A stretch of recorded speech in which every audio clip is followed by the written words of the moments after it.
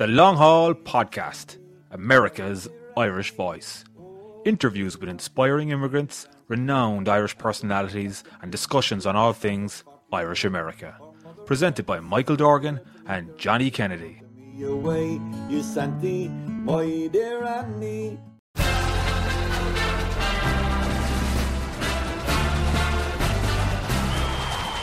The Guinness is flowing and the curry chips have returned. Yes, the Long Haul Pub and Grocery has finally reopened on Manhattan's East 34th Street.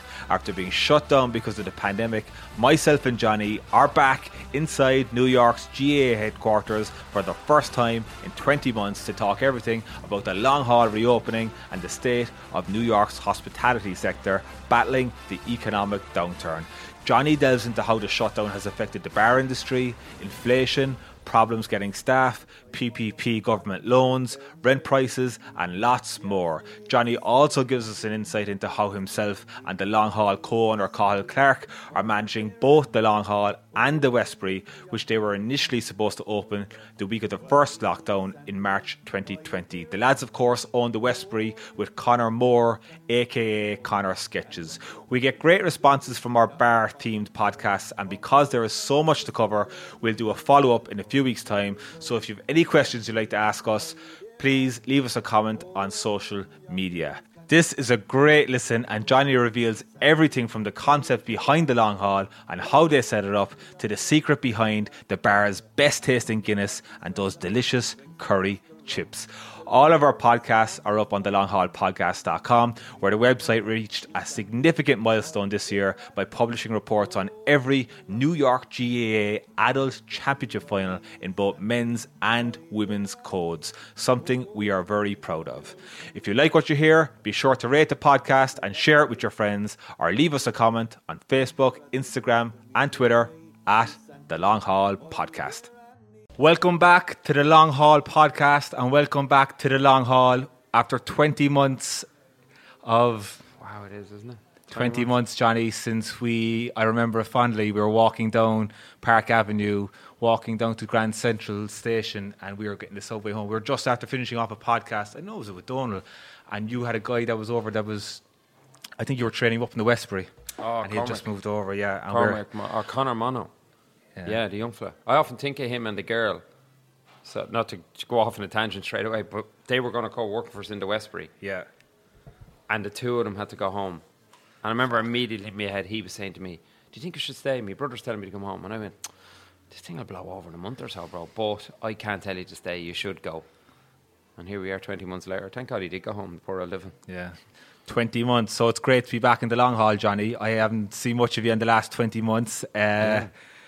But congratulations are in order. You're a father. Pandemic baby. COVID baby. Yeah, I ran out of stuff to watch on Netflix. Yeah. Tiger King. Fucking didn't do it for me and the missus. Yeah, wait till I was 45 and had my first baby. Yeah, unbelievable. Yeah, Jack Kennedy. No pressure on him, right? No pressure. No pressure of that name. No congrats. Named after anyone in the family, or? No, just John F. Kennedy. John F. Kennedy. Yeah, I always liked that. I like the name Jack. And obviously Jack is the most popular name, but genuinely, and I'm probably overthinking it, when his surname is Kennedy and he lives in America, I kind of had to think of a good first name. I couldn't just give him any old Mickey Mouse name, you know. Yeah. Wasn't going with Robert. Ted, Ted like turning over cars with women inside it, But yeah, no, Jack Kennedy, and obviously a big affiliation with Olivia won't like me telling this stuff on the podcast, but it's conceived in Newport. All right. Jack Kennedy and Jackie Onassis got married in Newport. Ah, of course, yeah. Oh, you were staying close to the church, weren't you, at the time? I lived on that street, like on Spring Street. Like I could see St. Mary's Church outside the window. Not while I was doing conceiving there, but pretty much it was on that street. So, yeah, no, Jack, and he's amazing. Like everybody's There's a lot of pandemic babies through the Long Haul, actually. Through the Long Haul. Genuinely, there's I don't want to name the lads, but there's 4 or 5 regulars here, and all of us have had babies. More even. Jeez, I forgot about Dumper and a few of them. Because Dumper was on the podcast. Yeah. Dumper and Neve had a baby. John Fitz. I'm naming them now anyway. But then all the other lads then, like the Liam and Kieran and Stenson, and there's a load of them other lads. And everyone, I genuinely know of 6, maybe 7, that all have babies. Johnny Kerr, who worked here and all, everyone has had babies. Johnny Kerr was a little after everyone else, but all had babies all the babies are now within 6 months and 3 months old. Like, so Clearly, everyone didn't have Netflix or didn't like Tiger King. We didn't. Yeah, we didn't. My brother had 2 kids in the pandemic, so yeah. No way. Yeah. But that's the other thing. Obviously, people probably don't want us to talk too much about pandemics, so especially with the Ireland related. But the amount of people I have met now, say like your brother, say overseas now, and the grandparents haven't met any of the kids at all. Yeah, like that's mental. Yeah, that's the thing. That's got to be. I haven't met my brother's 2 kids. I'm godfather to his firstborn. Yeah, Molly, and I've never met her. And probably it'll be difficult to see. It'll be next year, by the way. But like you seen it. Yeah, brutal, isn't it? So anyway, Johnny, the bar industry, of course, we're back in the long haul. It's great to be back here. It's looking spectacular downstairs. Yeah, it is now. Downstairs looks great. Cottle done great work in fairness to him. Give him the credit for it, to be fair. It is. So what is it like? Of course, you do Westbury as well, but what does it feel like to get the long haul? Like you've this open for 5.5, maybe 6 years. Yeah. Like how does it feel opening the doors finally again? I think it was more other people's reactions was probably the better thing for me and Cottle. Like there was 1 or 2 lads that walked in the door and they were like kissing the floor. And they were hugging me. I had genuinely seen them 2 or 3 days ago in the Westbury, but it was just like their long haul. And all week there's lads saying to me, it's just different. Like there's a lot of lads that be in the city there and girls and girls, like they're single or whatever and they live in the city and all, and they just like this element of coming into long haul, the groceries there, their cup of tea if they want, and a few Guinness obviously and curry fries and all that type of thing. But there's something different about it. And I don't know if I would have appreciated it but for the pandemic. Because it was gone, and then we opened the Westbury, and I was like, got the Westbury up and running. We're like, that's grand, and the long haul will open all that. And I thought, well, we'll open the long haul, that'd be grand, there'd be no big deal with it. But I felt the nostalgia thing myself more so with the long haul. I'm more pulled towards the long haul now than the Westbury. But again, that could be because the Westbury's up and running 6-7 months, and the long haul, it's not like starting again because the regulars have been amazing already. Like. Let's go back over first. So, like you closed down on Paddy's Day, March 20. Do a quick recap. You were just about to open the Westbury yourself. Kyle and Sketches is involved. And Connor, that's right. And Westbury, Conor Moore, and you were supposed to open a bar, and then the place shut down. Yeah, but genuinely, that guy you talked about there that we're walking up the park with, the likes of Connor and the girl from Clare. Yeah. My initial thought was I felt for them at the time because I thought we'll be fine. The bar will open now in a few months. But then to go a full year of it not open, and I know we went over this stuff before, but from there to where we are now, it was kind of long haul not reopening sooner was a lot more to do with the type of customers we have are very much Irish, obviously. Tourists is a big factor for us. So we didn't push to open till the 8th of November with the flighting, with the Europeans coming over. Okay. So in our head we said we'll shoot for them, and plus we could focus on the Westbury. But I was also saying to people when I'd meet them, staff and all. And I won't lie, I was kind of just saying that as a kind of... I didn't think it was that big a deal. It's worse than I thought it was. Trying to get staff. It's horrendous. Anyone that's listening to this that's in construction and in the bar business especially, I probably go on about it too much now. I just genuinely can't get over how bad it is. I mean... You're hearing about like bars that are like people coming in, there's lads coming in looking for $25, $35 an hour, and they're just regular line cooks. Dishwashers making like 900 to 1,000 and all this kind of. I'm not begrudging the lads making the money, but them numbers don't match up. Like with the price of food and the price of material for construction wise, it's not sustainable. But not to be degrading of we all know I'm stating the obvious here. Like. They didn't go home to Mexico.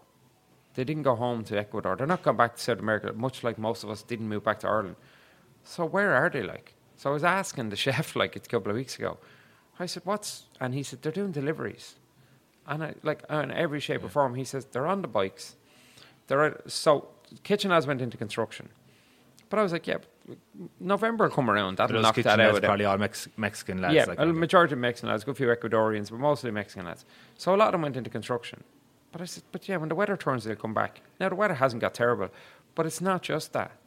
They're going doing deliveries. They're their own boss type of thing. There's nobody annoying them. But any kitchen I ever worked in January, with the exception of one job I ever had in America, they're treated great. Like, it's not like you can't treat people bad anymore in any industry anyway. You're not getting away with that shit. So now what's happening is they're going into some bars, they're getting into some job. And I'm not knocking the bars for this, but the lads' hands are forced to overpay them. And then that travels through a community. Like I had one bar owner a few weeks ago text me and say to me, I have a number here, he says. call this girl. She just called in here. She's looking for work. And I said, no way. Great, I'll call her. I text her straight away. I said, are you looking for a line job? Are you looking for a line cook's job? And she goes, yes. And I text her straight back and I give her the Westbury address. She never replied to me. So I waited about half an hour. I thought she was on the train, maybe something. I text her again, are you looking for work? She never replied to me. She wasn't just looking for a line work. She was looking for work in that bar that person gave me the number in, because they're paying them $25 an hour. So she'd got wind that they were paying $25 an hour. To me, that is the problem. Now, I'm not knocking that bar. They've no choice. They're in a dilemma. They've created that in themselves as well, but they're in a position probably to pay it. But what's their option? Not pay it. But they're also the problem as well then, you know what I mean? And I get it. They're coming in telling you they're over in Hudson Yards and the restaurants over there offering them $30 an hour. And is it because a lot of them are gone to construction? It's more reliable job. Like you could. Well, I'd say there is. Well, that happened with the Irish more so. A lot of the Irish girls and guys, bartenders and waitresses, got into office work and got into construction. I know a few good girls that were great bartenders for years, and I spoke to one or two of them, and you know what? Good luck to them. Yeah. I don't blame them. They're dead right. You know, and that happens, and that's fine. And I think I don't mind the bartending end of it. Maybe that's because I can do that myself. But you don't want me down there making your chicken curry, you know what I mean? So, but I think there is that, but there is the element, you're getting home at 6 o'clock in the evening, and I understand all that type of thing. But it's happening in construction. I spoke to a guy yesterday at the bar, one of the lads from Kerry, he has his own construction company. He literally was at the bar yesterday here having his lunch, and he let go of a guy. He let a guy go that he has over 10 years with him. I said, what happened with him? And he says he asked him for more money recently. He'd given him more money to start the pandemic, and your man said, and he's his main guy. So he says to him, you know the breakdown, materials, all this type of stuff, hours and everything. He says, it's just not doable to give you more money. Your man told all the lads in the job to start slowing down the work about 2 weeks ago. And your man copped what he had done. So he approached him yesterday about it, and he said, wrap up your tools. But your man just smiled and said, no problem. That guy was probably in a job yesterday afternoon. He told me in the last 2 weeks he's walked onto the site and there's a young fella on his phone the whole time. And 3 times he said it to him. And he says, I can't even lose the head. And he says, on the fourth incident, your man was wrapping up his tools at 10 past 3. And they weren't supposed to wrap up till 3:30. And he just says, what are you doing? And the man's like, what? And he goes, do you know what? Wrap up your tools. Head home. And he said, again, your man didn't even flinch. Because he knows he's already in a job 10 minutes later. Whoa. I have another friend of mine. I can't name any of these names, obviously, lads. He has staff that have been with him for years. And now they're falling on the jobs and they're trying to claim and they're trying to sue and everything. And that's literally, I spoke to him 2 weeks ago. So what he started doing now is going to an agency. And he's starting to try hire through an agency. So it relieves him of some responsibility. He'll just pay the agency for these people. And he said this is a big factor with him now, is people trying to sue on jobs. And what's the big shift in the mentality of workers? Well, obviously the handout was a big thing. The dole. Yeah. It was ridiculous. But if you're working, you're not going to be getting that. Or are you getting a portion? No, but they got too much for too long. And I put myself in that bracket. I struggled to come back to work. Looks like anyone follows my Instagram, I still haven't come back to work. No, but realistically, just ask Carl. But the truth of it is, I can see that logic in it. But I've no other choice. You have 2 businesses, you know what I mean? You've no other choice. But again, not to stereotype here, but I'm assuming a lot of the Spanish and some Irish and a lot of people that are undocumented, they weren't getting the dole. Yeah. So what is the option? Louis that works for us in the kitchen, anyone who comes in here knows Louis. Louis told me he's 2 friends, and he asked them last week, will they come work? And they're both cooks, and they're like, nah. So he told me they've got their papers, and they're getting a couple of hundred on the dole. But I thought the dole had ended. I assumed it had ended, that the payment protection thing for the social welfare, whatever you call it. So I assumed that had ended, but it didn't. Then go to the ones that are working. Now your fear is you're stretching them too far. I genuinely have I've 2 bartenders here, and I've basically 3 in the Westbury. I can't say enough about the 5 of them. They're running around doing everything, and they're brilliant, and including the lads in the kitchen that I do have. I just can't say enough about them. But I've had to close the long haul on a Monday and a Sunday and a Monday lately, because I don't have enough staff to do the full week, And you have that fear then if you go too far. So it's staff. It's not about getting customers in. It's the fact that you can't it's the opposite. I'm getting texts. Why you close? Are you open? Are you close? Customers are amazing, and customers are so good to the staff, and still have been for the last 2 years. People are over tipping. People are getting it.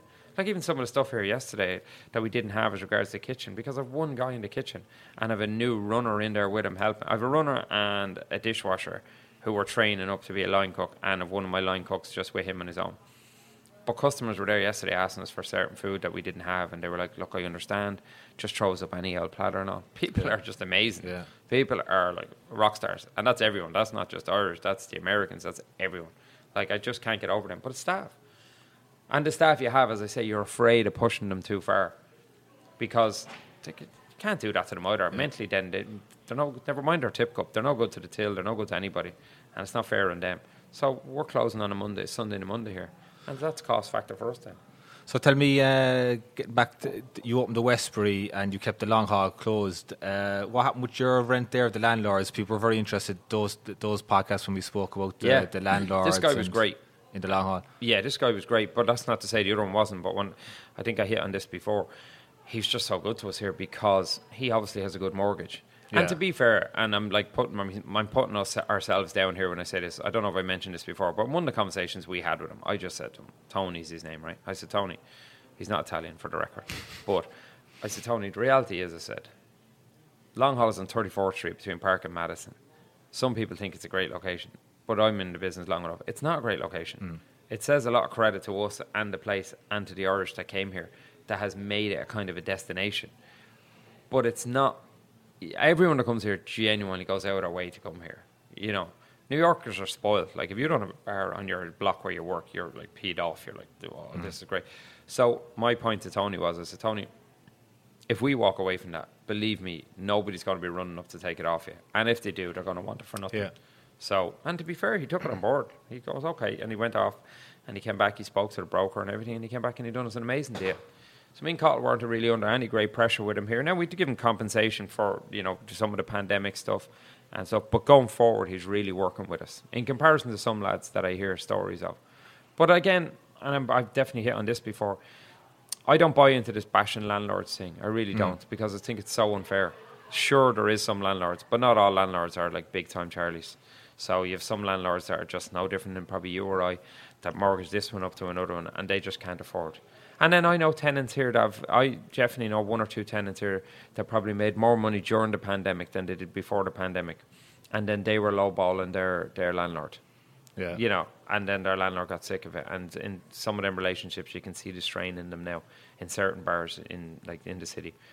And then you have other bars that, and I have to mention them because, when you look at Jackdaw and you look at Haswell Greens and probably a lot of bars in the West Village, East Village and all, but them two in particular, and not because of my affiliation even with my brother, and a lot of 3rd Avenue there, like Tara Rose, Bank Cafe, any of them along there, the Gem and all them bars.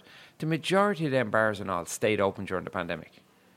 And they worked their arse off. And the lads in Jackdaw especially, I remember being down with the lads at the early stage, and you could see this is going to be difficult. This is going to be difficult. And you know what?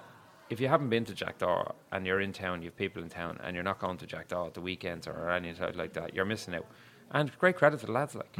Corner store, I think they ended up getting 120 seats outside and everything. Isn't it brilliant? It just goes to show, New York, you could have been given some of these bars this the whole time. Like Barry that owns Crown Alley down there. Barry would be a family member of the lads that own the Palace. Everyone would famously know the Palace is on Fleet Street, which Willie would like to tell everyone, in the Palace in Dublin. It's not Temple Bar, it's Fleet Street. To everyone else from the country, it's the bar at the top of Temple Bar. But Barry owns Crown Alley that's down on 19th Street, I think it is, somewhere there around the Chelsea area, right?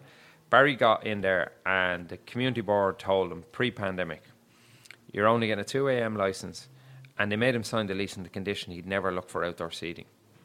Pandemic comes along. They wanted him to have outdoor seating in order to open. Now that's the makings of Barry there. Because his bar is it's tight enough and it's a beautiful little bar. Totally recommend anyone trying it. But he has this amazing outdoor seating now. But he would have never had that but for the pandemic. And the rules and regulations wouldn't have it. The lads in Jackdaw could have applied all they like for that kind of outdoor seating, and the community board would have never agreed to it.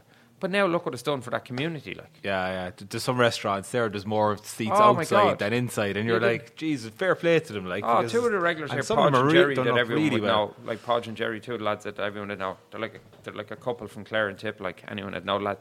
The boys lived on the Upper East Side up there, and they were telling me there was a little restaurant around the corner there. But some, I don't know what your man was, like an Albanian or something. But the boys never went into his restaurant pre-pandemic. They never even noticed it. Pandemic hits, there's nowhere else open.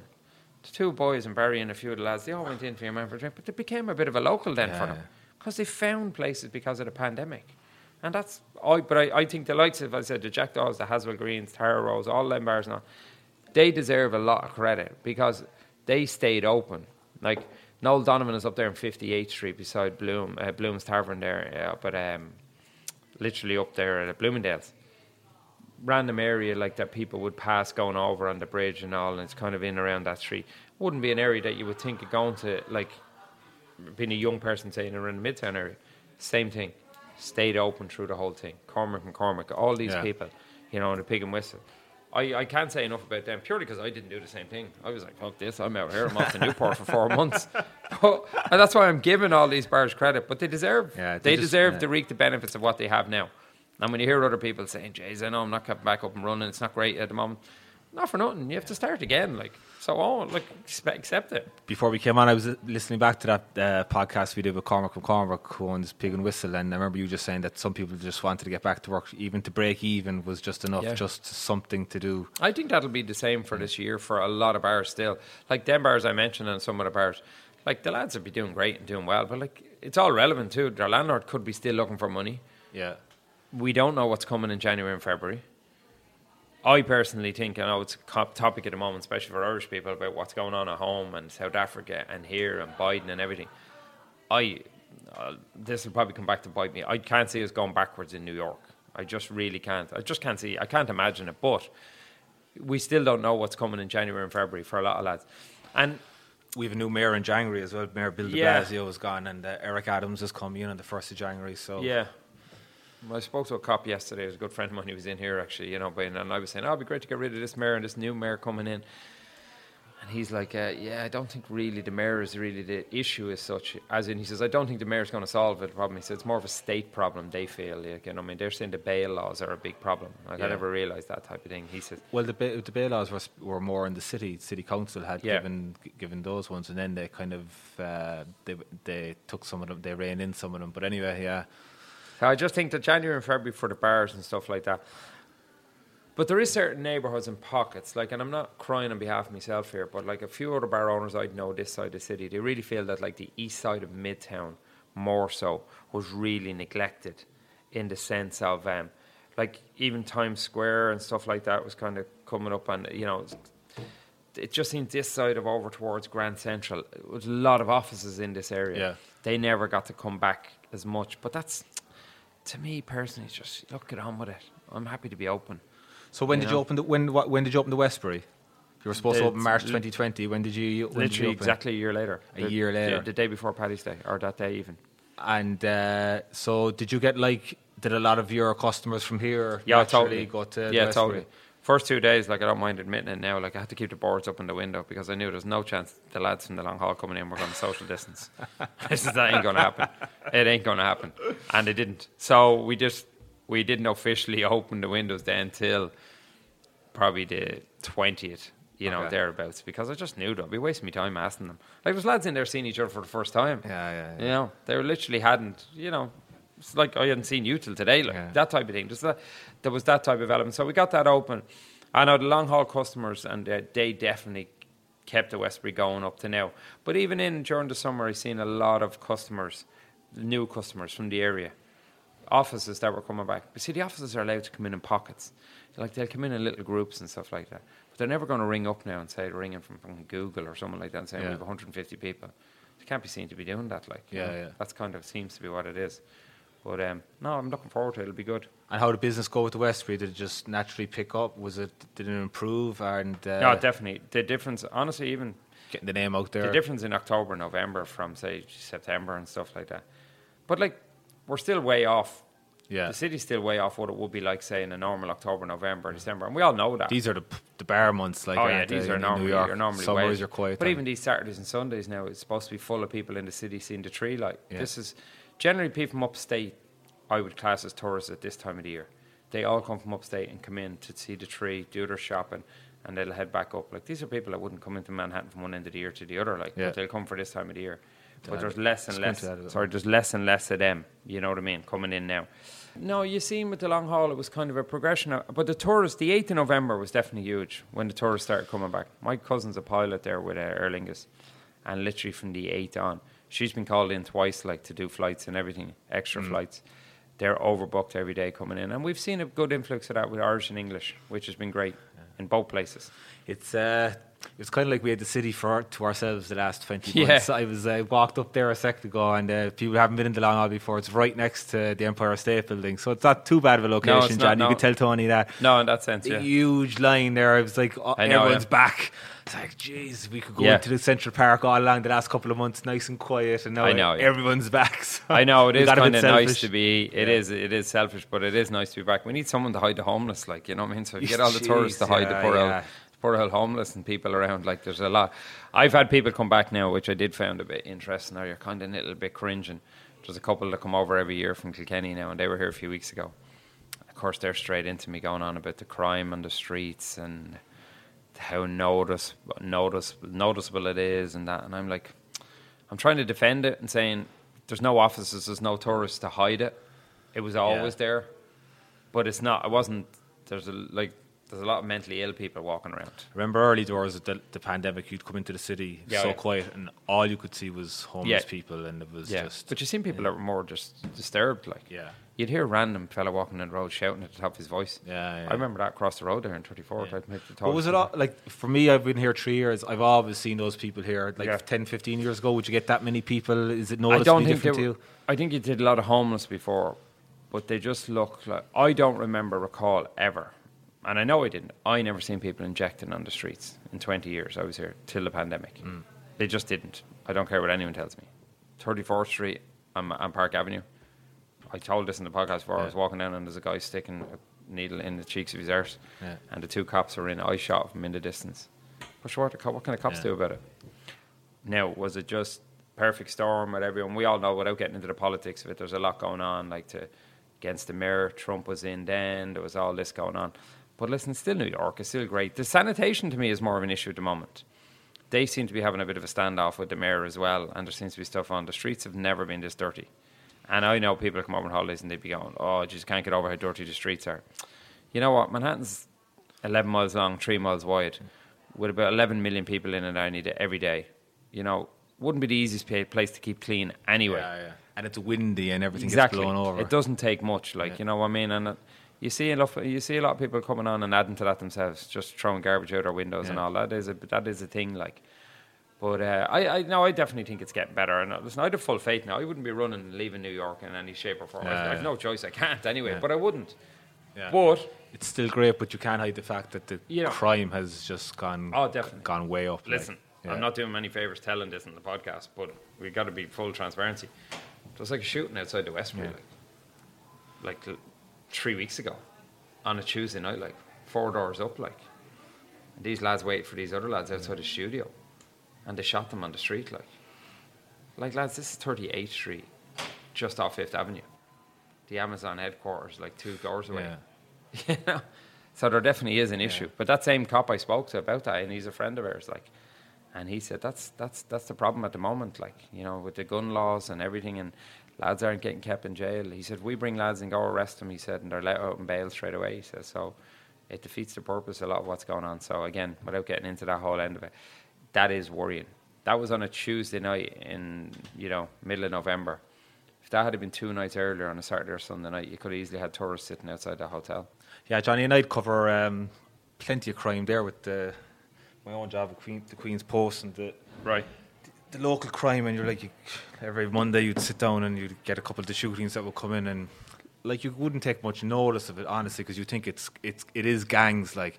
But then there was about earlier on this year, there was like a gangbanger shooting, and this woman walking down the road, and 35-year-old Mexican woman, 2 kids, just like only here, like 10 years, and Crossfire caught her on the head, killed Stone then up by the Woodside houses there. So like it's like what like was I don't. Like the crime's gone up, but you kind of just get on with it. But at the same time, you know, it is like you get caught in a tricky situation. Yeah, the big factor, the one thing I noticed the difference in the period I'm here is it's definitely just spread into certain areas it would have never been in. Now, that doesn't mean it's right where it was going on before, but it was in them certain areas, in them certain neighbourhoods that it always went on in. Yeah. But when these lads are just blatantly coming into the middle of Midtown Manhattan and shooting 3 other lads, the lads have been in a recording studio and they put it up on their Instagram story. So the boys come in and knew where they were and they followed them in. And this nearly makes it worse. The cops knew and followed them in. And the cops were waiting for them to do it, like. So the cops caught them straight away, like. So that's the Westbury on 38th Street, if you ever want to. Yeah, Tuesday nights. Shots are free. So Johnny, we'll get back to the 2 bars now, Westbury and the Long Hall. Like you're kind of like you're splitting between the 2 bars now. Is it how tricky is that going to be for you to manage both bars and to try to fill them up with going on in the next couple of months? Ask Cahill. Poor old Cahill's running around like a madman. We're just finding our feet. Yeah. And a genuine to go back on it. If you get the right staff and you've good staff in it, you don't really have that much of a problem. Some lads like to over-egg it and make it out that it's a big deal and all, or it's a hard job and that and all. It is. It's hard work. Cahill probably does all the back of house stuff and does all that kind of stuff. But you just hopefully you're putting out a good product, and your good product is basically your bar staff, and that's like your waiters, your waitresses, waiters, and your barmen. That's realistically who does the grafting, in my opinion.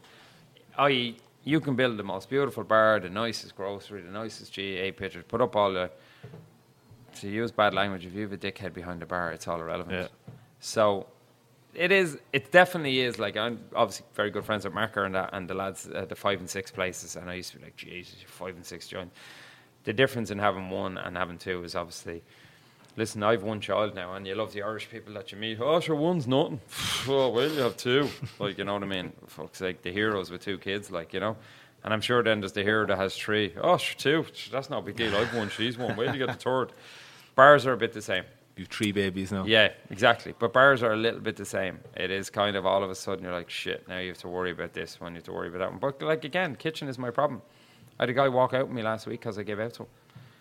And listen, anyone that knows me, I am a hothead, but I literally have had this fella 6 years with me, and he was an hour and 20 minutes late, and 2 lads walked out over there because he wasn't there. They were waiting for the breakfast, and they had to be somewhere. So I just lost the head. I called him and I lost the head on him. But he walked out. And I'm disgusted with it, more so because I've known him for so long, how good I've been to him, and that's personal stuff. But you walk out in the middle of service, that's just unforgivable in my opinion. But here's the thing now, and I'm telling you this story. He texted yesterday. He texted one of the other cooks and he said, is Johnny still angry? And the other cook just said, well, what do you think? Like, but I'm in a predicament here. I don't want him back because he walked out in the middle of service, but I have no other choice but bring him back at some point. We don't have the luxury. But I actually put it on the other cooks. I said, if you want him back, we'll hire him, but if you don't, we won't. The lads are just looking at me laughing. Because he comes with his own baggage, but he is very good. And again, you can't get anybody. But that's the dilemma we're in right now. And that's the guy yesterday with the construction, the exact same thing. You have people demanding money. The thing I worry about, and I know a few people like this, and you know them yourself with personalities of certain people, is there's employers out there at the moment in bars and in construction and all, that it's in their nature to try to take care of their staff and it's to take care of their people. But that could be detrimental to their business. This is a situation where you might have to realise this is not doable. And me and that construction guy had that conversation yesterday, that there is construction guys out there that are trying everything to keep their staff. But it's the double-edged sword, like this inflation. Like, you can't get any materials in construction, whether it be steel, everything. Like, we're struggling to get whiskey at the moment, and certain brands of whiskey, because glass is becoming an issue. Like, Jameson is getting hard to get, and different things like that. Casamigos, you can't get Casamigos now unless you're buying it in a liquor store. It's very hard to get from the Oaks. It just can't get it. But then you turn around, then you have a guy then looking at you and asking you for like $25 an hour. Yeah. And a box of Spuds has gone from $22 up to $43 in a space of a week. That happened 3 weeks ago. Doubled, so it doubled overnight. Don't start me off on avocados, like. All them Brooklyn heads with their fucking avocados. Bit of butter would be grand. Oh, fuck's it. But genuinely, like, all them things, and anyone that'll be listening that's in the industry will tell you, there's nothing that has not gone up in the food industry. You are genuinely at a position now where you are actually, I guarantee there's bars out there that now are genuinely considering getting rid of food. They have to be. They have to be considering it. But wasn't food? Food was never like the ultimate breadwinner in America. You'd make the money. You needed it. You could do an amazing amount of food. Okay. But even your percentages on it, some bars probably know more than I do about this that are more food orientated. But there would have been a lot of margins in it because the risk of waste and everything and a mistake, all them cost factors. That's why I wouldn't be a fan of like a Grubhub or, all them things. All it takes the customer to complain about that. Grubhub will charge you for it and they'll credit him for it. Yeah. You lose that $20 dish that night, like your profit could be gone on that because you're already giving like 10-15% to Grubhub. Yeah. So now the cost of it's gone up. Now you've the guy cooking it wants $25 an hour, and then you're thinking, are they going to shut the city down? Like there's still some bars that I walk by and I'm sure there's people that look at them that are still closed. Yeah, I've seen plenty of them. Yeah. And there's one in particular, and I wasn't calling it out of interest in taking it over, but I know the owner of the building. And I texted him and I said, what's the story with that bar? And he says, no, they're coming back. But in my head, I was like, if they're not open now, what is their plan? But you know what? Maybe they're right. I don't know. It's the fact that the landlord can't get anyone else. Maybe they got government money and they just said, you know what? We'll sit this out and we'll pay them till whenever. Tell me about that PPP money that you got. Has that dried up now for you, or and when you got it for the bar? I hope not. I'm not paying for Jack's school over. PP money, I'm wearing it. Fuck's sake. Oh, listen, the PPP is great. I was with a friend of mine downtown recently. We were in a really well-known bar, and I had met this bar, the guy that owns this bar for the first time, and my friend introduced me to him. And my friend that doesn't live here, and he said he mentioned PPP to the other owner. He said, "Oh, Johnny loves the PPP thing, you know." And this guy says, "Sure, I'm after buying a boat, and I'm after calling it PPP." You got that at the start of the pandemic, was it? Like So you had two different PPPs. So the first PPP came in, and it was very much wage orientated. So 60% of it had to go to wages. Now, personally, you can't knock America. For what they done, in my opinion, they're amazing. Were they too quick and were they too amazing? Probably. But where could you knock them for that? So I think where the mistake, real quickly, what I think it is, they gave us too much in the dole, and then they gave us PPP money. So as a business owner now, I've PPP money and I've staff that are getting $1,100 on the dole. But to activate that PPP money, I'm supposed to take him off the dole, bring him back. But then the bars weren't opening. Yeah. So it was a horrible. The first one was a bit of a disaster loan. So we had to use all that, try to get it forgiven. We've been fortunate enough now. Cottle has been, to be fair to Cottle's been fucking worked his arse off to get that one forgiven. So we got the first one forgiven. The second one they brought out then a year later or something like that was much more. The first one, was 60% that ended up being 60% had to be on wages. The other 40% had to be on utilities and bills. But i.e. that could only be like Con Edison and some of the other major ones like Time Warner and stuff like your Spectrum or whatever it is. The second one came out, I think it was like 50 or 60% again was on wages, but you could use the other 40% for anything through the bar, which was great because anyone out there that's in the bars knows that the minute they opened the bar, the amount of stuff that was wrong in the bar, like all the drains, all these other things, all this stuff, you had problems across the board. So you had to go and pay for it, and you had no money, and you don't know what's coming. So that one came. That one is good. Now, if my maths are right on this, most people's second PPP loan is running out now in the next 2 or 3 weeks. So this is my point about January and February. January and February could be very interesting for some bars. Because if you've had a rough year, you've burned through the PPP loan come now by about 16th of December, like next week, in the next 2 weeks. Okay, yeah. And if this Christmas hit isn't what you expected it to be, you could see lads now probably looking at January and February and going, I'm out. That's my prediction, that there could be. And I think I said that with Cormac before. January and February, March. Now, hopefully they won't. They'll stick it. But them bars I'm talking about that are closed, each to their own, and I stayed close for long enough. But I don't. What's their game plan? I'd love to know. I hope they have a good one, and they know something I don't. And maybe they're right. Like I'm talking about staff here. They couldn't get staff. They couldn't get anything. The minute you open, that's when you start losing the money. But if you have a deal with your landlord and you're close, and then there was the grant. Now the grant doesn't seem to have hit. A lot of people didn't seem to get the grant. I don't know what happened with the grant. If anyone doesn't really know, it was lawless. It was actually disgraceful what was done. They basically brought out the start of it, and it was for minorities and women-owned businesses first. They were all allowed to apply for the first 4 to 6 weeks, so we weren't allowed to apply. Yeah. So I do know some bars in the city that got it, and a couple of them I know lads personally in them, and they said they're just fortunate that the business was in the wife's name, and that's how they got it. Yeah. And then only 2 or 3 other guys I know that got it, and they were just fortunate enough to get it. If you got one of them, that's a bit of a lottery ticket. That's amazing, because basically they gave you a grant that based on your gross figure for 2019. So let's just, I say for argument's sake, we'll use $1 million. You made $1 million in 2019 gross.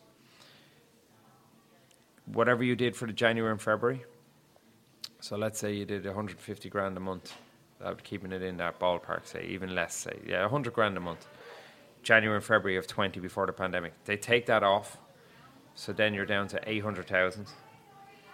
And the 2 PPP loans you got. If you were doing them kind of numbers and your bar was that kind of size, you probably got 250 grand in the 2 PPP loans, like 100 and 150, let's say. So you're with me now, you're down to 800, and then you take off that other 250. You're down to whatever, 550 then. They gave you that figure. They gave you 550,000 to use in any shape or form that you want as a loan. And if you have receipts for 550 by the end of 22, start of 23, that is forgiven. Now, I love America. So what lads. Private school is Jack going to again? Honest to God. He's not even going to school. He's going straight into the bar business. Oh, sake. Honestly, for bars that got that. But you could do cartwheels if you got that all you like. You're going to need that. You don't know what's coming. Yeah. And before we get excited about that number, landlords knew it was coming. So in some of my friends' bars, the landlords sat around waiting for that money. So when lads were saying, the landlord's been good, he's not coming near me. Landlord knew it was coming. So he waited and he waited, and the deadline came. Because it happened to me at the Westbury, and the landlord came to me, did you get that grant? I says, I bought this place in Christmas 19. I don't qualify for the grant. But he just wasn't registering with him. And he's like, how do you? I said, that's done on 2019 numbers. I couldn't physically get it. But I put in your man's numbers from the Australian. I put it into the system to see what it would have been. If the guy from the Australian had kept it, he would have been entitled to 1.3. So the Australian was the name of the Westbury before you took it over? before we bought it, So again, I don't know that many bars that got it. Spoke to a couple of lads last week. They don't think we're ever going to get it. I personally think that still could come around for us because you can't discriminate like that and not give it to the other people. But the other thing about it is, and something like you hit on earlier on about the Irish vintners, why are they not giving out about it? There doesn't seem to be we're not giving out. There's not people giving out about it. I've called the lawyer a few times about it, and he says, "Oh yeah, they're trying to kick up stink about it, but maybe it'll come around again. I don't know." Yeah, I don't know. I was saying there's no pushback, but when you're getting but when they're getting money at home, and they're getting maybe that's why there's not pushback. But here, there's lads sitting there. I still know there's lads that are banking on that money coming. If that money doesn't come, they're done. They're going to have to walk away because their landlords put it in. My landlord in the Westbury put it in. I put it in all you like because I can't get it, but I just to keep him peace of mind. If I ever get that government money, he wants his 40% of it or something like that. Okay. But like I've heard some bar owner saying to me, he said, "Oh yeah, the landlord's looking for his portion of it." Oh yeah, and I was like, "Why wouldn't you give it to him? Yeah, it's not yours. You're getting it for free." Did they ever get any kind of? No, they got, to my knowledge. Now maybe I could be corrected on this. Their mortgage got frozen for 6 months, or it got deferred for 6 months. So it got kicked on to the end. Now, when you were negotiating with your landlord, like that had to come into play because a lot of landlords are, "Oh, well, I'm owed this," and you're going, "Yeah, but that got deferred for you. So why don't you add on 6 more months onto the end of my lease, and I'll give it to you then?" which I can see the landlords, but in the short term. But I'd be on the landlord side on a lot of this stuff. They did nothing for the landlord. Why doesn't he get why didn't he get a corporate tax break? Why didn't he get something? Like a lot of lads out there, their landlords were good to them and they've said to them, don't pay the rent, but still pay the taxes. Why did they have to pay it in New Jersey? They didn't have to pay it. They didn't have to pay it in Connecticut. But in New York, they never gave the landlords a tax break. So that added the strain. That's why there's relationships with landlords and tenants now. Yeah. You're done with some of them. And I see there's residential landlords as well. There could be small-time residential landlords and they didn't get any break, and then people aren't paying their rent because... Oh, don't get me started on that. Yeah. That's disgusting. Yeah. You were getting $1,100 here a week on the dole. Yeah. And then you just chose to stop paying your landlord. Yeah, our landlord in Sunnyside, before we moved that time, I think 3 or 4 of us, there was like 6 apartments she had, and we always paid, and she said she's where's she from? Poland originally, like, you're a very nice woman, but that's her investment. That semi-detached same as my landlord. He lives in the building. Like, he's up there and he's working and he won't pay him because the government said, and that was 6 months in, and she was just, that was her income, like, and listen, she was broken hearted. I get this no eviction thing. I could have pulled that stunt as well. Like, I don't know how people can do it. I get the whole thing where they're doing the no eviction thing. That was a disaster for the landlords. Yeah. But the problem is, we'll all pay for that. Because the next guy that comes in, when we took over the long haul in 2015, the previous guy in here was paying nearly $10,000 a month rent. We came in 6 months after him and we started paying 21. And I said to your man, how did it jump so high? And he said, oh, that's the market price at the moment. Yeah. He's trying to make up the money he lost on your man. So the other people pay for the sins of these people. What was the long haul before you moved in here? Fucking disaster. Jesus, lads. I won't name the guy. Was it a bar, was it? I won't name the guy, but a good friend of mine said to me, that goes to an AA meeting not far from here, said to me, he says, Johnny, did you see that bar? I stuck my head in that bar that you're after buying, you and the lads. He said, when I was hiding from you when I was on the drink, I wouldn't have even hidden you. That's how bad that place is. I can't tell you how bad it was. I like a dive bar. This wasn't a dive bar. Zagat have a book for dive bars. They should have had a bar for shitholes. It was awful. It was awful. What was it called? What was it? Was it 2 stories as well? Or like no, the day we came to look at it, floor here. The day we came to look at it, there was a girl living up here on the sly. Jesus. Genuinely. They used to play illegal card games up here. Where me and you were sitting here was a little kitchen. And right here there was a little monitor. Was there a bar where they had a camera on the door. And they were watching the door. So a customer came in, it was about a year open, and this fella used to come in the whole time, real flash guy in real estate, really nice lad. And I got chatting to him one day. And he told me, he says, I was in there one night when they were raiding the building, he said, for other goings on in the building. And he says, we were all sitting in here playing cards. And he says, and we were all sitting here. They used to play illegal card games up here. So I'm bringing all them things back, lads. You know, as soon as I get that grant money. I've seen the pictures, but I think people might be wanting to know what it was before. What was it called, Johnny? And I remember you telling me that you did a lot of money. Pumped a lot of money into getting it set up originally. So just give us a bit of a history. Oh, genuinely, do a little bit of history on the long haul. There's a long haul in Dublin that you kind of. Yeah, there's a long haul in Dublin that my friends, more so than me, had a great affiliation with. One of my friend of mine, Tony Robinson, that passed away. Tony and his wife Marion, his kids and I'd be very good friends, but they would have hung out in it a lot. And I used to be always listening to them talk about it. So when I'd go home, I'd go into it, and I loved it, and I loved the look of it. Yeah. It's like 260 years old or something like that. It's on Great George's Street, and it's just one of those old heritage spots. And I just loved going into it. Just loved everything about it, and it still is. It's a class place, but it's the Long Hall was actually the name. Everyone assumes it's the Long Hall because it's the bar, but there used to be a hallway to the side of it, and the women would sit in the hallway, and the men would get pints. They weren't allowed in, was it? No, the women weren't allowed into the bar, so they'd pass out the drink out to the women in the hallway. Fuck. So I'm trying to get the hallway downstairs here now on the right and try to get that going, but I don't think it's... and that was it. And then it was when we came in and we looked at it, and it was me and two of the other guys and we were looking at it, and I was like, the Long Hall name, and that's why for anyone who's been to Long Hall in Dublin, the clock downstairs that we have, like that little separation with the clock, that's nearly a little bit of homage to it. Yeah. But what they have in the one in Dublin, it's like an oversized mantelpiece clock. So imagine a mantelpiece clock in your house, but they have a huge one of them. But trying to recreate that would have been a disaster. So we came and looked at it.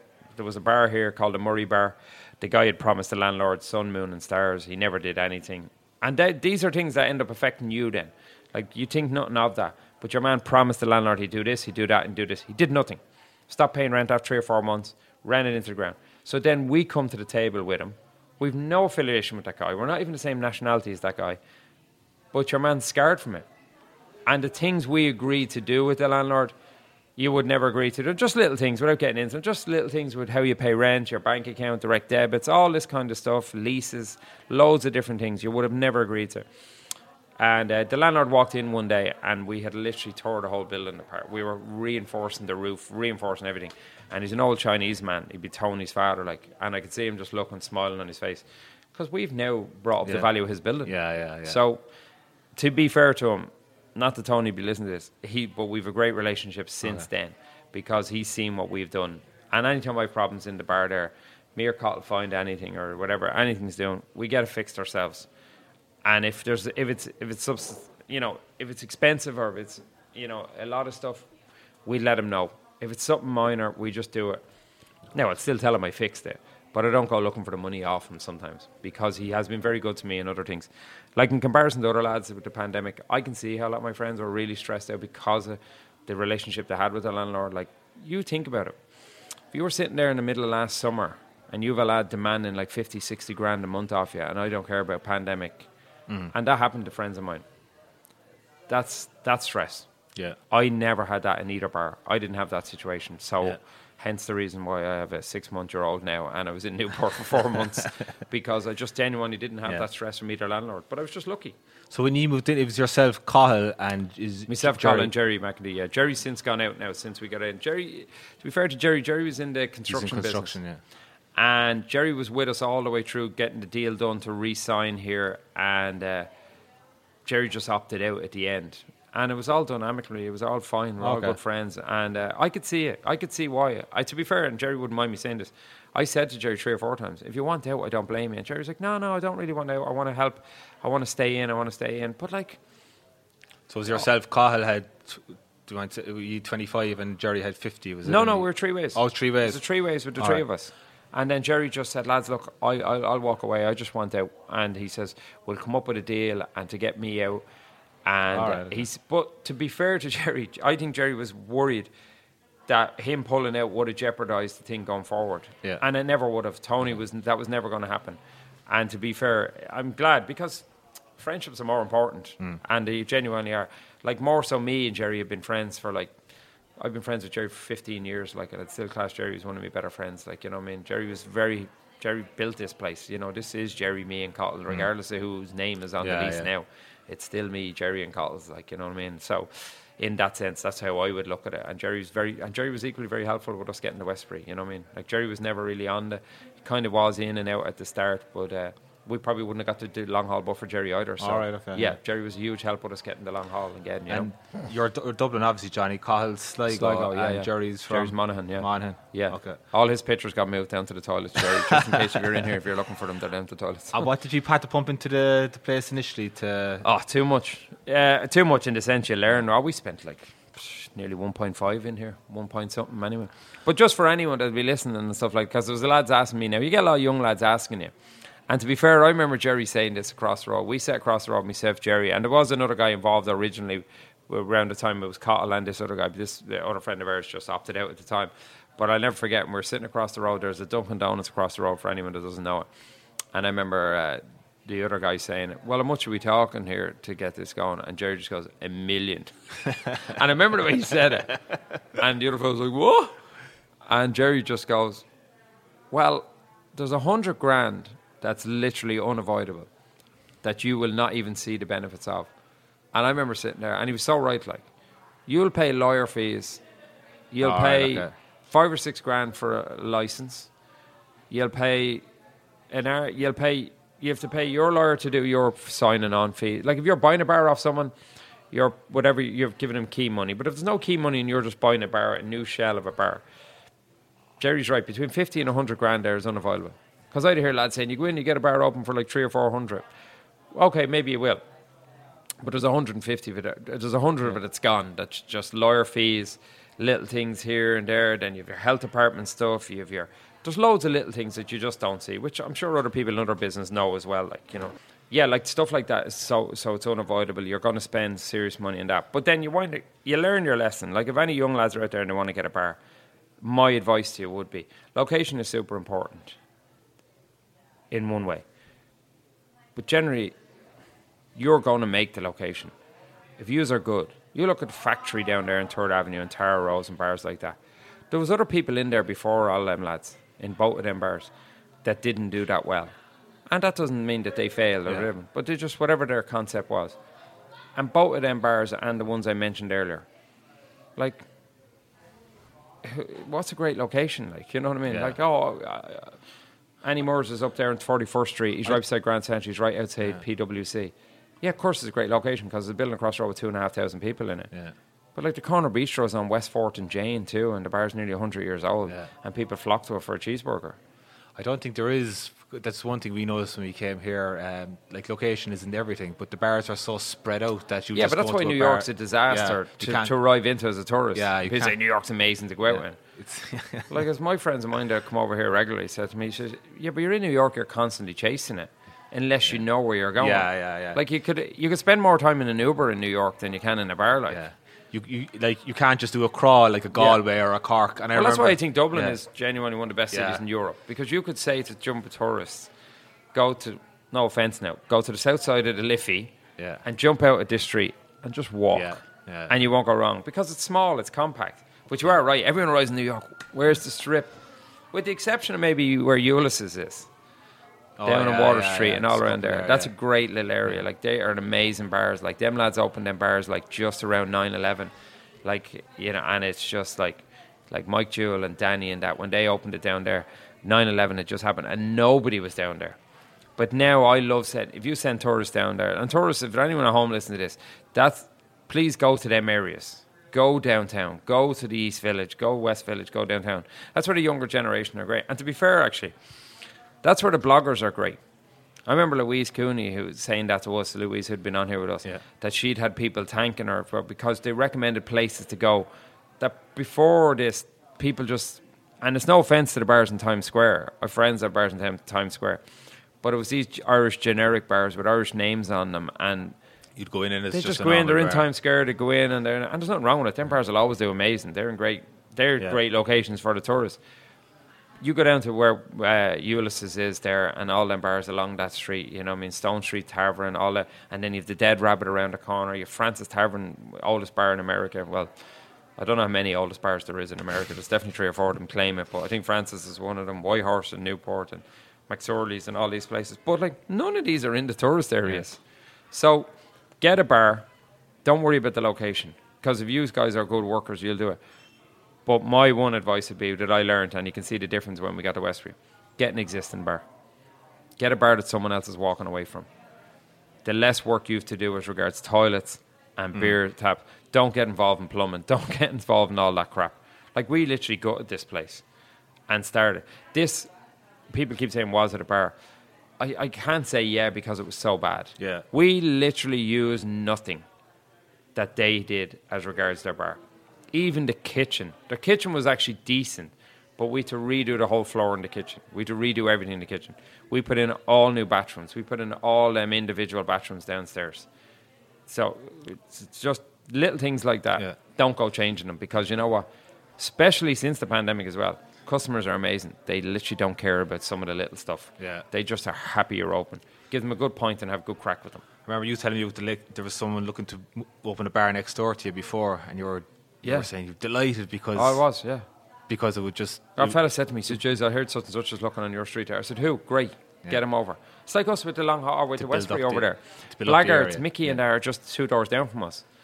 And I'd meet Mickey during the pandemic all the time. I said, "Mickey, when are you opening?" And he's like, "Oh, I don't know." I wanted Mickey to open. Because people will come to one and they'll go to the other. They die in isolation. Yeah. I think I probably said this before in the podcast. Yeah. 2 of the best bars in New York when I moved here were right next door to each other. And they were 2 of the best bars because each one was beside each other. And it was like Scruffy Duffy's and Kevin St. James. And they were on the 8th Avenue across from where the Mean Fiddler is now. Yeah. And Macker would tell you that they built the Mean Fiddler based on them 2 bars being across the street. So they closed down about 6 months after Macker and Michael and Pat opened the Mean Fiddler. But because the 2 bars were right next door to each other. Cahill wouldn't mind me telling this, but Cahill famously would have a tab going in both of them at the one time. Cahill would be hopping in between the bar seats or any action in each bar. And we'd often be leaving Scruffy's and going to get in a cab. And Cahill would say, "I've got to run in here and close out a tab." That is true. Cahill would tell you that. He had a tab going in both places. that's why Eulis's Stone Street Tavern, the Dubliner, I think that's where they all are, but I can't think of the other names, but they're all on that one street. And when you go down, they have communal tables between all the bars. Oh, right, okay. And it's just a cobblestone street. Have you been there, no? No. You're serious? No. Michael, go down there. Love it. Go on a Sunday. So they have communal tables between all the bars on just this one cobblestone street. And I think there's 4 bars on one side and 3 on the other side and a taco place. Yeah. And then you can sit on any tables and they come out and they use it. And they have entrance either side of them. Dead rabbits around the corner. I think I haven't scratched the surface on No, but that's what's great about New York. Yeah. I'm 20 years here and I do stuff now that I would have never done. Yeah. There's one of the Limerick hurlers here at the moment and I was chatting to him. He was in here the other day and I asked him what was he up to during the week. And I said to him, "You're going to go to basketball?" And he said, "I was at the basketball last week, Johnny. I'm going to go to basketball tomorrow. I'm going to the Rockettes." He was going to the Rockettes that night, and he's going to the Lion King now on Thursday. And I said, "That's great. You're going to do more in 1 week than I've done in 20 years. I've been to one Broadway show. I've never been to the Rockettes.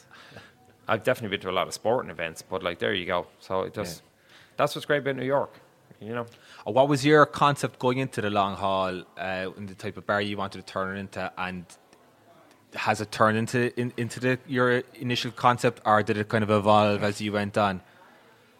Yeah, good question. I would say I'd say it is. It has kind of what I wanted it to be, and it kind of has evolved a bit. But the GEA has been a massive factor to it. But to be fair, that was what me, Cottle, and Jerry pushed a lot. That was a big factor. The three of us kind of were on the boat, on the same, on the same page as regards pushing that with GEA teams. And when the lads had come out, try to get them into the bar, take care of them, and provide for that. Have the lads on the wall, little things like that, but it's that you wouldn't see in another. Like you might have it in a bar in Ireland, but you wouldn't have it in a bar in New York. Well, I'll tell you a good compliment to, and I don't mind name dropping on it, but the two Johnnies were here the other day doing a music video, and Johnny Smacks, obviously he's fucking appeasing to me as well, but like Johnny Smacks was literally saying it to me. You don't see bars like this in Ireland even anymore. Yeah. And they just loved it because it's all the pictures and old pictures and stuff, but like we go away from it sometimes. Like, you go to Ireland now and you go into a bar, and to me that's more of an Americanized bar. Yeah. And they're lounges, and they're cool, and that's great. And they're always evolving at home. And that's fine, I get that. But the palaces of the world, you know what I mean, and the Kyo's and all these old school bars and stuff, they'll always be there. Yeah. The long halls with the carpet on the floor, they'll still be there, like, you know what I mean? Like, for you, there's Reardon's and these places, and all these cool bars. To me, they're cool bars. Like, I remember a fella saying to me there a few years ago when he put neon lights into his bar, and he'd all this, and this is fine, don't get me wrong, but to me it wasn't. I didn't like it. And he turned around and I says, "Oh, you did the neon light." I was trying to have a little dig, and he goes, "That's the way it's going now, Johnny, neon lights, people are going away from the wood." I just couldn't even answer him. People are going away from the wood in bars. If you're listening to it, fuck off. But, genuinely, we put it in. My thing is, I don't like TVs behind a bar. I'm not knocking bars to have them, but I don't like them because to me they're a conversation killer. If you and I are sitting at the bar counter, which is where majority of people want to sit, especially in America, and in Irish people, we love sitting at bar counters. I don't need a TV up there with ESPN on repeat at 12 o'clock at night, right? So bars came first, TVs came second. So put the TV in a little awkward position. And I get criticised for this downstairs, and I actually enjoy getting criticised for it. And lads are like, "Fuck's sake, Johnny, why don't you have a TV right there because you're trying to watch the game?" That game's going to be over in 90 minutes, buddy. The bar's going to be open for the other 6.5 days of the week. You know what I mean? Put it up in the corner. I agree. I find myself, I don't even watch any of the American sports, baseball or something, and if I was in a bar with Laura, I'm just drawn to it, and I'm not even listening to it. And it's a ruin. What am I looking at? Like, it's just ruining the experience of being like all the bars I mentioned there and stuff like that. But the one bars that I'd be probably the biggest fan of as a collective, as a amount of bars, is a bunch of bars that are owned by Mark Gibbo and Rory from Cork. Sorry, Rory, I don't know Rory's surname. But Rory and Cork, and they have a third partner, right? And the guys opened Bua years ago. Mark did, and another friend of his, I think. But the lads have Bua, I think, won't try to name them all, but they're basically Bua, Wilfie Nell, the Spaniard. They're all kind of down around the West Village and East Village area, St. Mark's Place. And they've two bars in the Bonnie in Astoria and Sweet Afton, and then they have the other one on the Upper East Side, fabulous place. Jeez, sorry lads, it's escaped me anyway. But no TVs in any of the bars, and you don't even notice it. Yeah, and they're great. Did the boys roll one in for Super Bowl? Probably in Bua, maybe in one of the other places. but super cool bars. They're amazing bars. It's New York City. There's 10 or 11 million people, as I keep saying, going in. But like on a given weekend, there's probably 3 or 4 million people in it. This might come as a shock to some fellas out there. Not everybody likes NFL. Not everybody wants to watch the sport. And not for nothing, you can watch anything on your game, on your TV. But there's nothing worse than just how you described it there with Laura. When you're sitting in a bar and you're just like going, yeah, and you don't even know what's going on. And even if you did know what was going on, you don't need to watch it. It's not that big a necessity. If you're a golf fan, if you're a baseball, whatever it is, and you know the World Series is coming up and it's such and such a night, you're saying to Laura, I'm going out with the lads, I'm going to watch the baseball. You're not going out with your missus then and then, I'll try watch it in the background. I was like, what's the fucking point? So, you remember in your pubs when you're in at home, you'd have the long bar and blah, and then they'd have the old big square TV just shoved up into the corner. That's why the TV's downstairs. Sorry, that's the feed my car. That's why the TV downstairs are kind of in awkward positions. I want lads to sit and look like that. And if people don't like that, that's fine. But you don't see anyone sitting at the bar counter downstairs looking for a TV behind the bar. If they do, that is what it is. And you have running. You like the season is over now with the GA, but I'm not sure if you've done it since you've reopened. But I remember before you used to have like GA Go or something on. Yeah, that you could. We had it on today with the championship. With the championship on. That's what I don't like watching baseball or NFL or whatever, ice hockey. And that's fine too. I know some people do, but they do, and that's fine. The majority of Irish people who are coming here don't want. But a lot of the young Irish lads here now and all that know more about NFL than you and I might be because the Sky Sports and the younger generation they have. But they're more inclined to now, if they're going out, they'll probably go to a game quicker. There's nothing wrong with having it on, but it just doesn't need to be in your face in a bar. But that's all every bar. You don't get me wrong, by the way. I opened a bar with 3 TVs, and I don't know how many's here. There's 3 upstairs here now. So you do lose the battle. Don't get me wrong. You do lose the battle with the TVs. And it's with yourself as well. Like I was like, no, we only need 3 TVs. Within a couple of weeks, I remember Jerry or Colin go, do the TV over there. But the lads agree. Me and Colin will be on the same page about this. That's fine. We'll put up more TVs. We just don't want to put them behind the bar. Now, I often thought about putting them behind the bar and then saying, we'll turn them off or whatever. Never happens. It never happens. And then there was the fantasy for a while where they put the frame around them. So it made it look like it was a picture. They'd have the gold frame around. And they're good. And they're chalkboards. Tanner Smiths do them well. But the lads manage them well. But generally, I went into a bar years ago in Astoria. And I can't tell you how many TVs there was in there, lads. But it covered the whole wall, all the way around.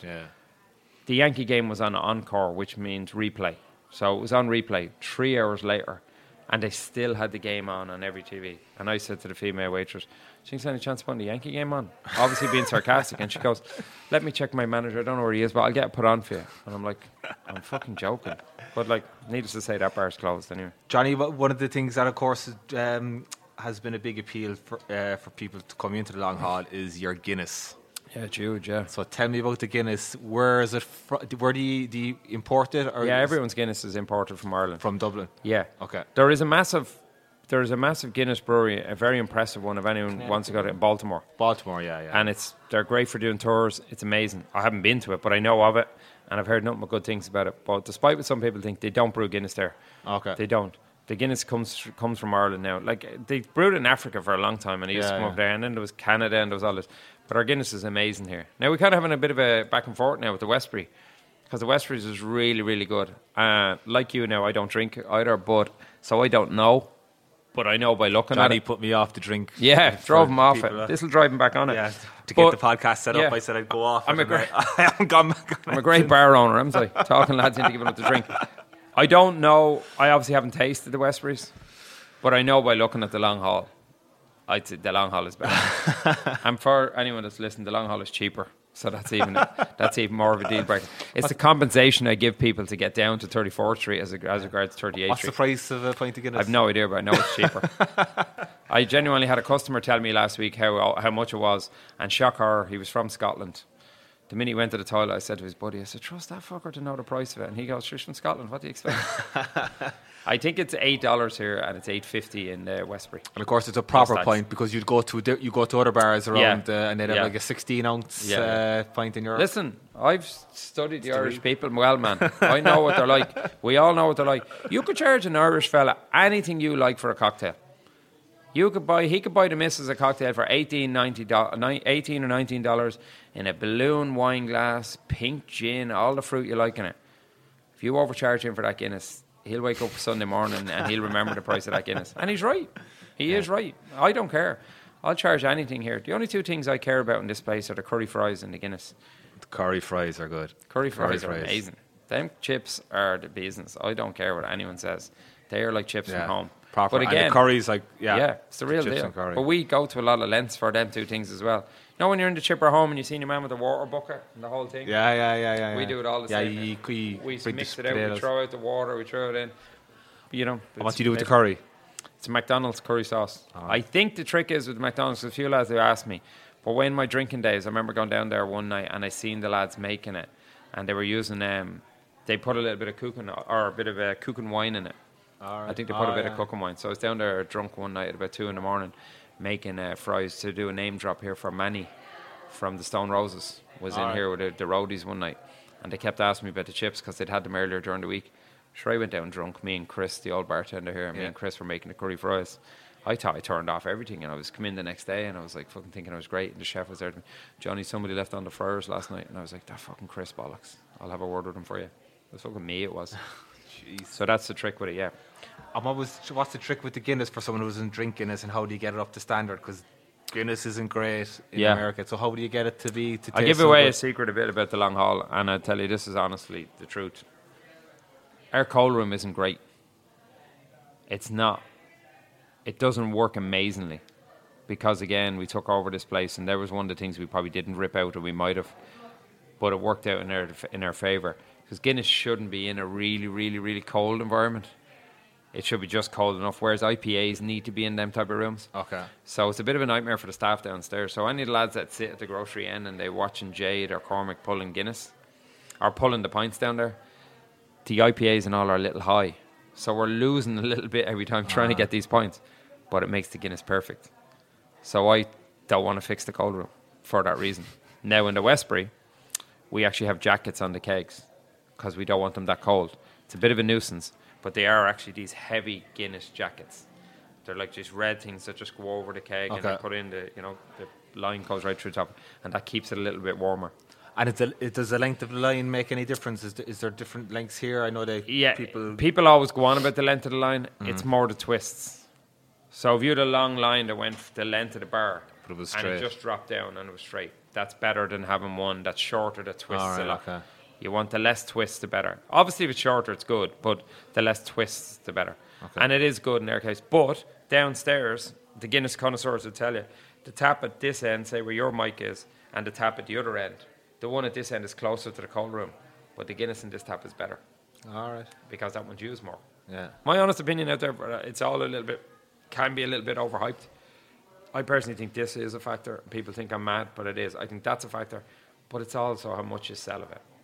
Yeah, you're selling loads. I went to a certain bar here when it first opened, and our Guinness was amazing. Same guy to put in my lines, and our Guinness was amazing when I was drinking. And I went into about 4 or 5 months later, and I had it, and it was rank. And the reason being because they just don't sell that much of it. Yeah. But I think what we did by separating it and having the tower, it highlights it. It shows the Guinness. You see a lot of lads doing that where they'll put the Guinness tap when they're on some of them big coffins or the big steel bars, and that's a great idea because it's highlighting the Guinness. But we actually have the actual tower. And it buys into it. Like for anyone that hasn't been here, like we have a full-on grocery behind the bar. We sell like meanies, Aero, like Yorkies. We've everything. Flavender's oatmeal, we've Mawaddy. So we've the full-on grocery there. The Guinness tap right in front of it and everything. I see people coming in. I often think they weren't even planning on having a Guinness, and they just get caught up in the whole thing. Yeah. Like, give us a Guinness, like, you know what I mean? I'm just shooting Jane there, taking it downstairs. She was pouring one a second ago, so I just recorded that. It was like.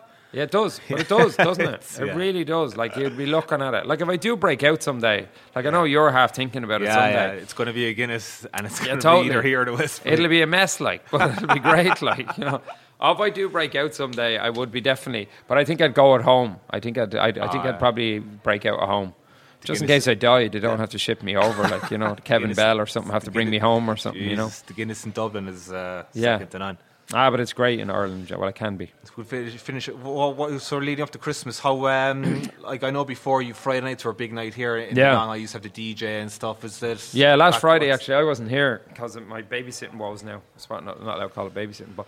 And Cottle texted me and he said it was such a great buzz in here. All right. And we were really busy night. DJ back or was Sean was back and it was like 95% Irish in the place, Cottle said. And I seen a good few of the lads' Instagrams and stuff and it just looked great. It was all Irish. And if anyone's listening to this, if this goes out before the 10th, next Friday I have to more or less close to private parties. But we literally have 3 or 4 Irish parties here next Friday night. All right. And it's just going to be mental. I get the feeling, I know me and Michael didn't get to hit on it here, but the whole worry of people going home, and there's so many people have booked to go home because of the visa things. A lot of people couldn't travel last year if you're on certain visas, and they're probably still nervous of going. But next Friday or Saturday seems like the Irish going away party, because I need the companies. We have 3 parties here, and we've 2 parties in the Westbury, and they're all Irish companies. And they're all on the 10th. But you get the impression, not that everyone's going home on the 11th, but they're going to be gone by the following Thursday and Friday. Okay, yeah. So you could just feel that there's a mass exit push, coming on and people going home. So hopefully all this recent things about Ireland now doesn't turn people away from it. I don't think it is. Any lads I'm talking to, they're going regardless. It's been frustration for a lot of them, you know. What's your, coming up to Christmas, Johnny? I've been here 2 out of the last 3 years and it's like, the place was dead. I know everyone goes home. Yeah. So what's your kind of like? Yeah, I think this is going to be worse this year as regards going home. I think anyone and everyone is going home. Because even the price of flights, I think, are extortionate. If anyone that left it into October, November to book it, you were looking at 2,000 return for some people. If you were looking at going, say, 15th and 16th and coming back, it didn't really matter when you were coming back, unless you were going well into January. Yeah. You were looking at that. So I think there's going to be a mass exit of people going home. And then over the years, you might have had people over. Obviously, what this testing and coming in and quarantine as regards home, I'd say hopefully that doesn't turn a lot of families off coming over, but I think it might. So I think it'll make it a bit sore. But we've had a good few requests from people from Ireland and the UK on Instagram asking, are we open Christmas Day? Which we're not, but we've had a good few requests. So that's a sign that there is people going to be over. So hopefully, I don't know. It's hard to get a good turkey and ham Christmas dinner. Yeah, it is. Yeah, here. It really is. It is like. What are your kind of spots that any tourists coming in over the next couple of weeks, things to see around New York City? Well, the bars that I mentioned, if you're a younger generation, hit them bars that I mentioned. Yeah. But also, I always say, please go down around the village and so for your own sake, not for the businesses. Because the Midtown is hurting more than them business. But like, I'm saying as a tourist, if you're not walking down around the West Village on a Saturday and Sunday when you're here, walking down through them houses and in and around them like brownstone buildings, and they're amazing. Like, if you're listening to this at home and you're not booking in advance to go to a Balthazar on a Sunday morning for a brunch on a Saturday or Sunday and do some people watching, you know, if you want to go fancy and you're going to, like, the Waverley Inn, which is expensive dinner, but, like, it's just so cozy and lovely. All the Highline walks are amazing. But the big thing as well, and we were going to do it before in this podcast, even lads that live here, them ferries are amazing on the East River, like. Like, I think they're $3 or $4, and you could go all the way down to, like...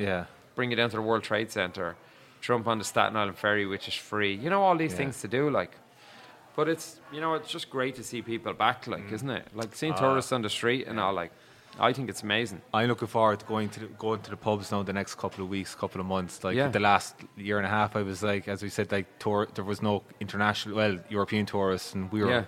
I've been away every couple of months, like going Austin, Nashville, Florida, whatever. But, no COVID in them places, bro. There isn't, but like I was in them as well during the year with the lads with the golf, and there isn't different data. And even New York now, Huey was here from the Boar's Head, like, you know, and obviously anyone that knows GA in Ireland knows who Huey is. Yeah. And Hugh and Anne come over because their daughter is in Fordham here now, and they come over to say. And the minute Hugh walked into the Westbury, now we were really busy that day. But I remember he walking in, I could see Huey looking up and down, but I knew what he was looking at. Everyone sitting at the bar counter. And he was just so excited himself just to sit at the bar counter. And he runs one of the most well-known bars in Dublin. Like, but he's like, what's going on? Like, we're going backwards over there. But at least here, it's like... But here's another thing, actually, we could nearly finish on something that likes of this type of stuff. We're the only ones that talk about COVID.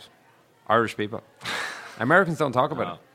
And it's because of our government and because of everything at home. We can't not talk about it. It is part of our fucking too much part of our life.